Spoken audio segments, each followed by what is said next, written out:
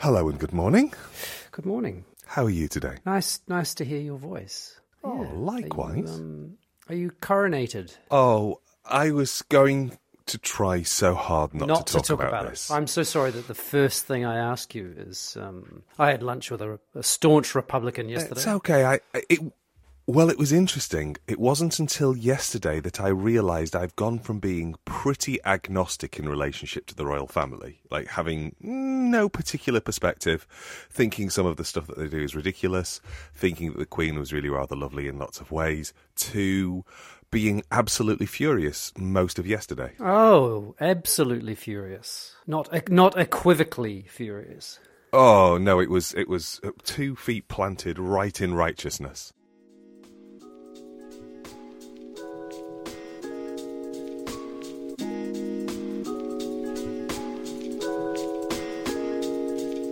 This is a podcast in which two friends talk about the pleasures, absurdities, and imperfections of being human.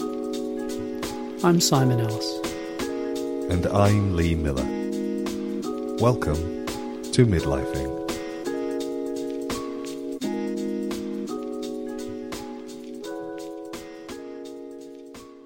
I was kneading bagel dough in a house, alone. Bob was shopping for ingredients for the remainder of dinner. And I said out loud, Lee David Miller, what has happened to curiosity for you? Because I just thought, I'm just cross with everything I'm hearing. The radio was on and I was shouting at it. Where has curiosity gone? It's quite difficult at the minute for me. Do you think it's more difficult now than it was 2 years ago? I think it might be a little bit more difficult at the moment, and I think I don't know if this is global, and I would be interested to know people's perspectives from beyond these sceptred isles. Septic isles? I can't remember which. It does feel like off the back of a series of governmental changes and shifts and policies and behaviours and things like that, it's kind of hard to listen to anything without just immediately going, I'm cross. For me. Well, I do have I certainly can recommend not. Like it is, I'm not sure about the politics of the ignorance. That sort of curious experience of people telling me bits of news. And it's such an interesting experience because it's just the news. It's just, this happened. And, sometimes it's, I guess, modified or filtered through the particular lens of the politics of that person. But more often than not, it's just, this happened. And and it's very curious because it's, and I think it's important that I would know that this happened, whatever that this is. But it certainly, I don't feel, it's not surprising really, but I don't feel wound up and bound up in all that is going on, or the machinations and the minutiae of the messiness of politics. I think there's a point at which I do need to follow your lead. But it's funny because we had my sister and I went out for a meal with a woman, a very dear family friend who also used to be our babysitter.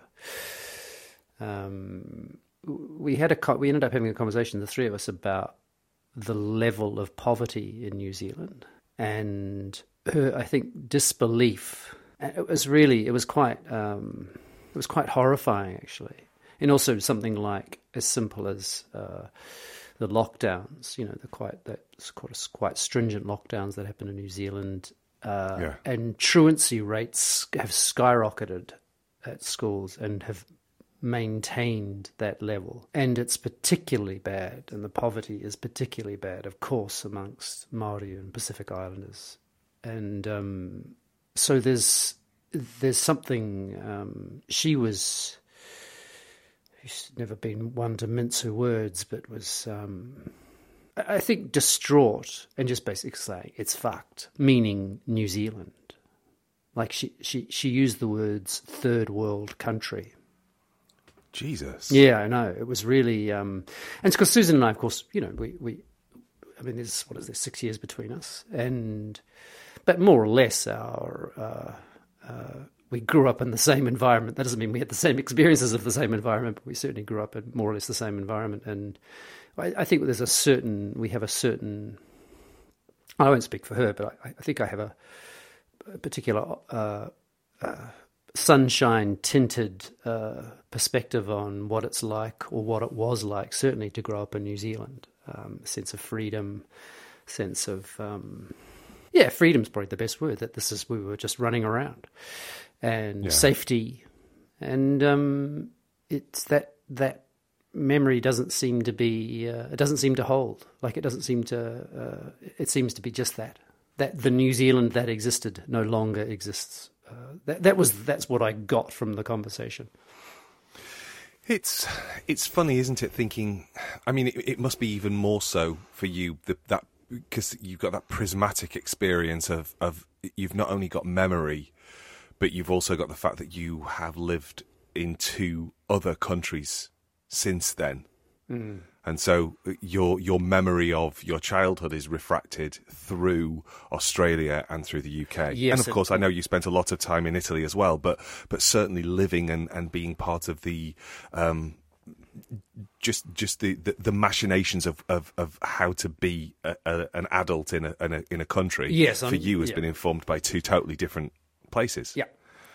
And really, I left New Zealand as I was 20, let's say 24. I was similarly, when I think about my childhood, it's very glowy, it's very sunny, and I'm also, super aware that I'm sort of seeing everything through the lens of privilege. And it's not that I had a massively privileged childhood, in the sense that I grew up with staff and acres and all that kind of stuff, to go back to the coronation. But I grew up with 2 parents, living in a house, 2 incomes. And also there's quite literally a safety net as well, isn't there? Like, if you'd fallen on your face, you'd be able to go back and they'd be able to loan you some money or whatever it is. There was... Yeah. Absolutely. Yeah. So absolutely, that's quintessential middle classness in terms of that safety net. Absolutely, and it's taken me this long to realise that I had a middle class experience, when I was thinking that because my parents, my mum worked in a factory, my dad was a butcher, they both grew up in poverty. It's like, oh, so I'm working class, right? No, they are. They'd already done all the hard work by the time I came along. Mm. I never really thought of myself as working class, but you know what I mean, informed by those narratives. Yeah. But yeah, so it must be doubly or triply for you.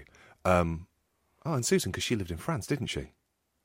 Yes, Susan's lived in France, in New Zealand, and the United Kingdom. I think that would be Yeah, so the 2 of you have both had that experience of something between New Zealand and here.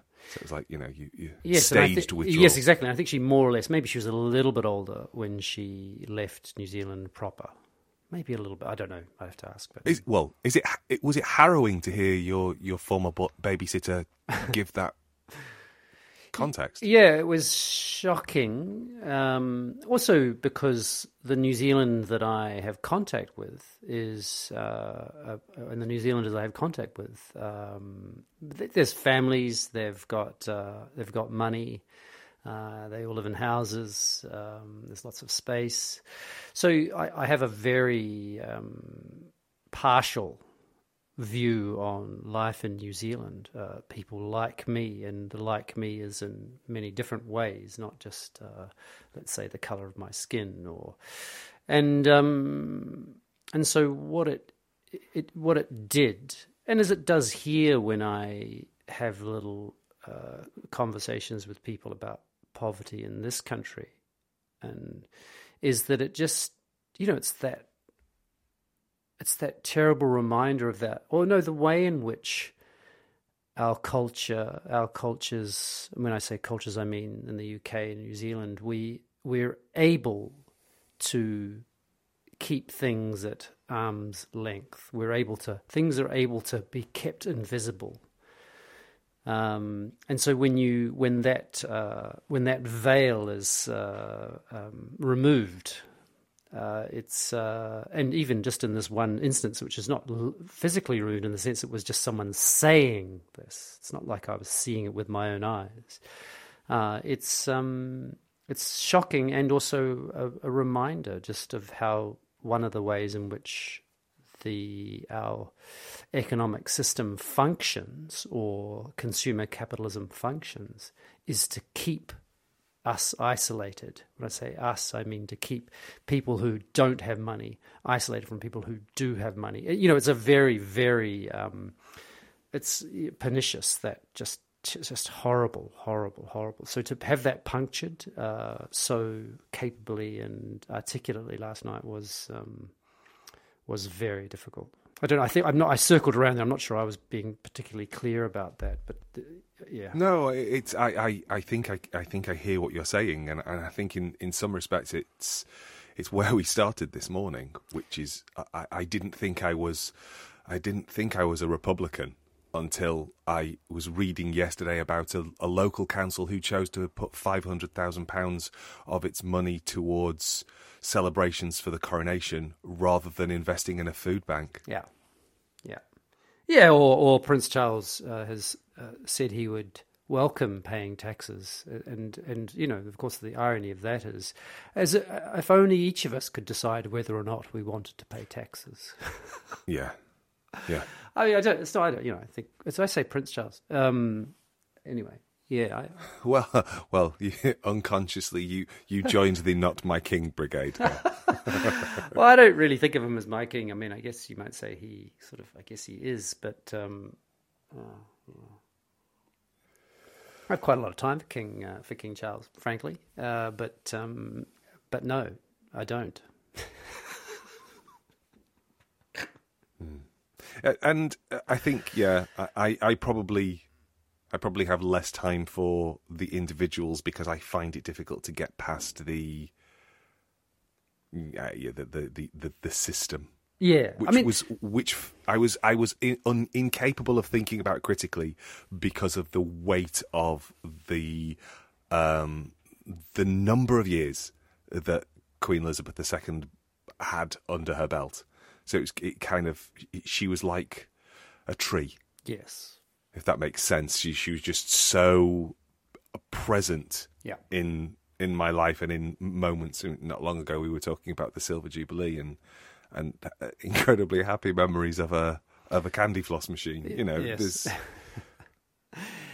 But it's funny, I actually think that the more pressing issue is one of representation, meaning for the most part, the politicians in this country, and I don't know New Zealand, it's just I've been out of it too long, have very little, the degrees of poverty in the country, or the degrees of privilege and poverty are so separated that it would be quite possible for an Oxbridge Eton and Oxbridge educated man to have no direct experience of any of that kind of poverty. And when I say direct experience, I don't mean their families, but I mean being amongst. Having just seen it. Exactly. Yeah. It's entirely possible. And so that means their capacity to, let's just say, empathize or imagine that is tragically limited, if not non-existent. I know what you mean about the idea that there would be some people who could have lived through life without negotiating, encountering, or bumping up against poverty, even if they haven't lived in it. Yeah, but, go on. Shall we maybe segue into your big topic that we trailed at the end of last episode? Yeah, so I was thinking, there's actually something that's, and I'm not going to I'm going to save it for next week. I think but it's like, it's prime time midlifing talk. Oh, well, we can always defer. No, I think that. I just think. Are you sure? No, I think we shouldn't. I think we'll be letting people down then. I mean, people will be tuning in precisely for. So, it occurred to me this, and it was a very weird. You don't often have that feeling where it was biking into work in a very ugly part of town, just this one little bit, which is now mostly student accommodation, but there's just rubbish everywhere. It seems to be a place that people hang out and drop things. And in that charming part of the city, I had this thought, which was imagining myself to be a different person. Not in the kind of Mel Gibson inhabiting the body of, was it Helen Hunt? You know, those movies. Oh my God, those I body... have watched that film. Yeah.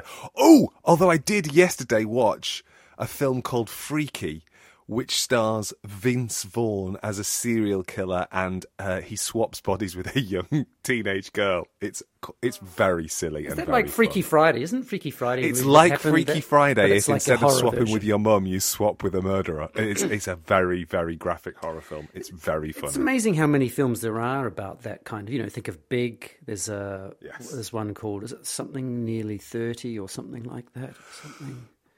13 going on 30. Jennifer Garner? Yep. Yeah, that's right. Well done. Thank you. 13 going on 30. Thank you. I'm pretending as if Friday. I didn't just watch that last night. I didn't. Freaky Friday. You've got two. You've got the Jodie Foster and the Lindsay Lohan versions. That's right. Jodie Foster did. Oh, that's right. I went to see that, the pictures. Yes, I think I did as well, but I didn't see the Lindsay Lohan version. But it is a weird. It is a weird thing, though, isn't it? That we have that. There's that sort of idea about being someone else. Yeah, and I didn't, of being someone else. exactly. Yeah. And I didn't mean. Oh, imagine if I were Lee Miller. I meant another version of myself. And the next thought I had was quite simply, what are the things that come to mind that made me the way I am? That I can go, I think this was a pivotal thing in my life that has shaped my personality, that shaped, forgetting about the genetics, because of course I have a pretty strong sense that the genetic component of things is very strong, but of course I'm not, I'm very much it's a bit of that, a bit of genetics and a bit of nurture, a bit of nature, a bit of nurture. So if I would ask you that question, are there things that come to mind that you think I'm like this because of that, and because of that? I think probably the most pivotal moment for me is my parents deciding to sell the pub that we lived in when I was 15 and move to a rural part of the UK when I was about maybe 3 months before my GCSEs. Wow. Yeah, I mean, from a GCSEs, for everyone who's not English, are which is about 30% of the people who listen. I don't know that, I'm just making that up. Are the, like, sort of as a 15-year-old, the first major public exams English people sit. Yeah. You do them in the last mandatory year of high school. Oh, yes, in that's the right. UK, you can leave school at 16. Yeah.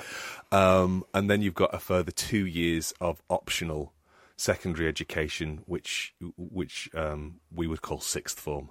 And you go and do your A-levels. So it used to be O-levels, ordinary level, followed by A-levels, advanced levels, and then it became GCSEs, General Certificate of Secondary Education, with A-levels, and then I think you can do BTECs and higher national diplomas and all sorts of things post-16.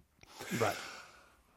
I could have used that little summary before I started as a lecturer at university here. That would have been really helpful, because I do remember hosting open days and parents asking me all these questions and me just looking at students with me going, could you answer that one? They were great at it too.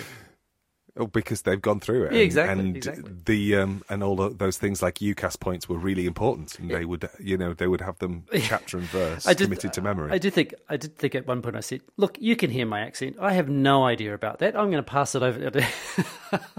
Anyway, so 3 months before you sat your GCSEs. Yeah, and from this perspective, it's very easy to say that was a very poor parenting choice. It does seem a little bit prickly. It did have a negative impact on the outcome of my GCSEs. I was predicted to do much better than I did, but unsurprisingly, I was uprooted, sent to a new school. Maybe it was more like, maybe it wasn't 3 months, maybe it was 6 months. I don't know, but it was definitely halfway through my final year of GCSEs. We moved, at least halfway through, and then I was registered to do exams in the town where I had previously lived, so I had to go down and stay at friends' houses to take those exams. So it was Wow. really not very Stable. It wasn't elegant. Stable. There we go. It wasn't very stable. Yeah. And it is easy for me to kind of go, that was a stupid thing that my parents did. But I also, even then I knew, my parents left school at 14 with no formal education. They had no, my parents don't have O-levels or CSEs, which were what predated GCSEs. They don't have any formal qualifications at all. So it wasn't really suggesting that it wasn't even occurring to them that this was a big thing to do. They were thinking about the family, the sort of bigger picture of the family, not your GCSEs. Absolutely. They understood kind of conceptually that exams were important, but they didn't have any lived experience of what it meant to take one. That is, well, I have to say, it is pretty amazing, just that perspective, which is to say, even as you say, you're describing this as a kind of monumental or very important thing in your life, to be able to, what a thing we can do, human beings can do, which is to imagine the experience of the other people in that situation and to not see it as just something that was happening to you that just affected you, as you said, sort of negatively in terms of there are many other things going on. Yes. I think, and I might be romanticising my own capability of being thoughtful and 360 in my vision, but I don't remember any rancor or disappointment or frustration or thinking, there was certainly no point where I acted out. I didn't Look what you did to me with anybody. Yeah, never did that. Yeah. Because I understood there was a decision that was bigger than me. So we moved, and yeah, it had a negative impact upon my exam results. But what it also meant was that the plan that I had, in my senior school where I did my GCSEs, where I did my first 5 years of secondary education, I was brought in to see the headmaster. Everybody was brought in to see the headmaster. This wasn't unusual for me. And he said, let's talk about careers. What would you like to do? And so he effectively had a careers chat with us at some point towards the beginning of the 5th year, the year that I would be taking my GCSEs. And I said, I'd really like to go into performance. I'd really like to train to be an actor. That's something I would like to do. And he said, well, that's just not realistic. People don't get jobs like that. Your parents own a pub. I think you should probably go into the hospitality industry. You're clearly very capable in that field. You're very personable. I think you'll do well. Okay, thanks. Bye-bye. And I think the hospitality industry has missed out,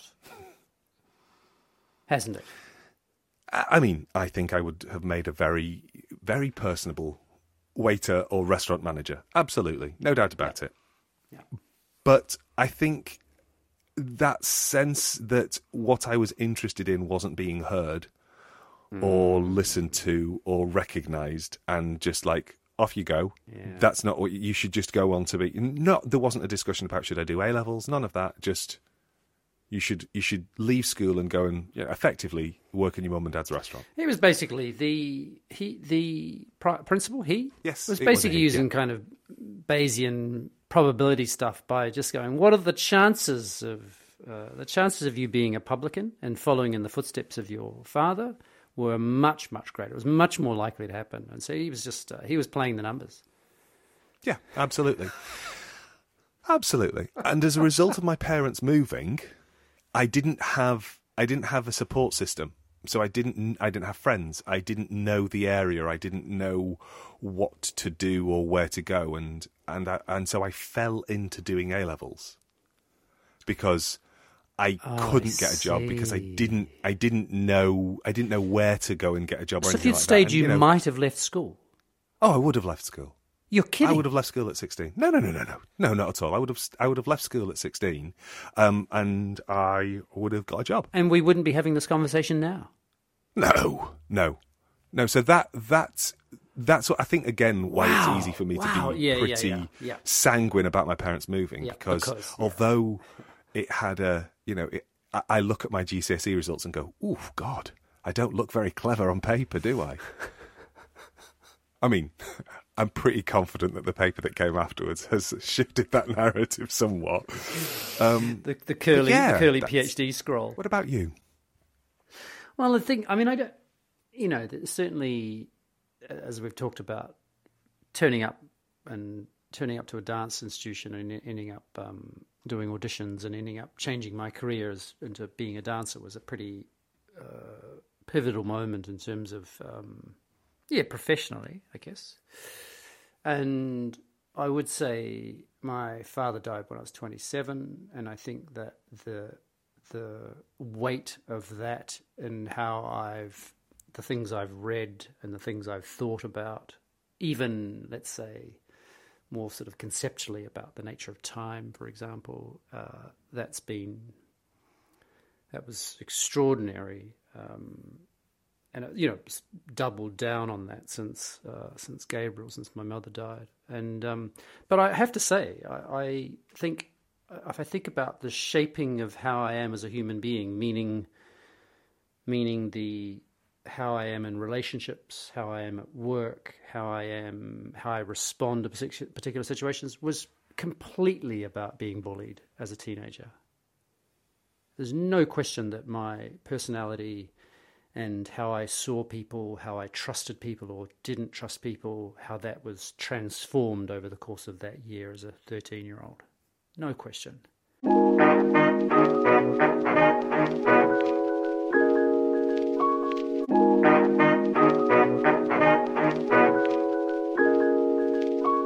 When I was seeing a counsellor back in London, for years, and just really enriched by the complexity of that sort of emotional world, and also the weird thing about anyone who's ever seen a counsellor or a psychologist, paying someone to do that is I felt so icky about it. It was really weird, that sort of, why is it not feel okay to pay someone to effectively reflect on and respond and to listen to what, it's anyway, that's just an aside. But one of the very early sessions, we talked about this very thing about that boy, that 13-year-old boy, and just how much to carry for a young person at that time. And as I was walking home, I just bawled. I bawled and bawled. It's been a long time since I cried like that, which is, and was entirely about the feelings for him, if I separate myself from him, which of course is absurd. But yeah, it was something that was like, well, maybe it isn't. It maybe like a grown man recognizing that pain of that young person, and really just, so it was beautifully cathartic. I'm caught about that idea of thinking it's ridiculous to be sad for the 13-year-old. That idea of being separate from, but actually I think if you can't think of yourself as separate from those versions of yourself previously, is it not really, really difficult to move on from something, or let's say to heal from something rather than to move on? Yeah, because you are still that person who has been wounded, aren't you? Yeah. It really was. It was an extraordinarily beautiful experience. And hard, but very, very beautiful.